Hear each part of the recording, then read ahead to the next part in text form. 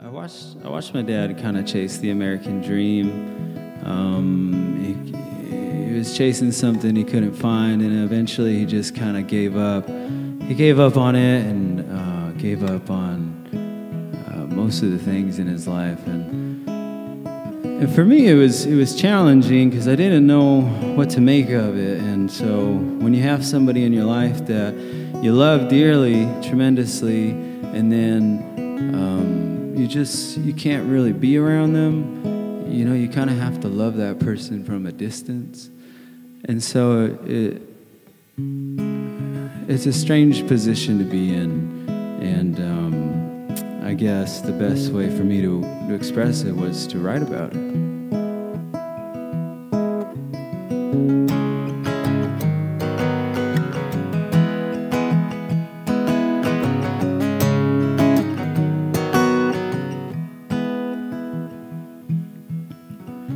You always done what you're supposed to,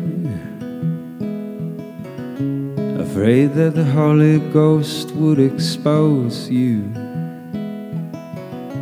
But how could someone like me ever set someone like you free? Well, every time I hold my hand out the window, I think of you falling down way too fast. When the skies turn to gray, when there's nothing left to say, even when it doesn't show, I want you to know that I love you.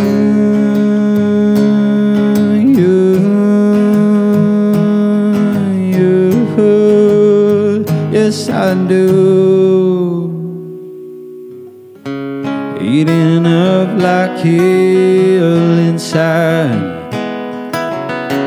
taking poison to feel alive, living by the facts of fiction, all alone on the road of addiction. Every time I hold my hand at the window, I think of you falling down way too fast. When the skies turn to gray, when there's nothing left to say, even when it doesn't show, I want you to know that I love you.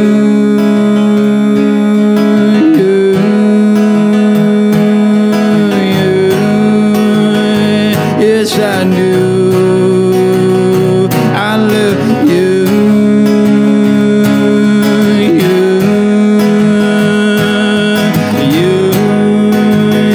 Yes, I do.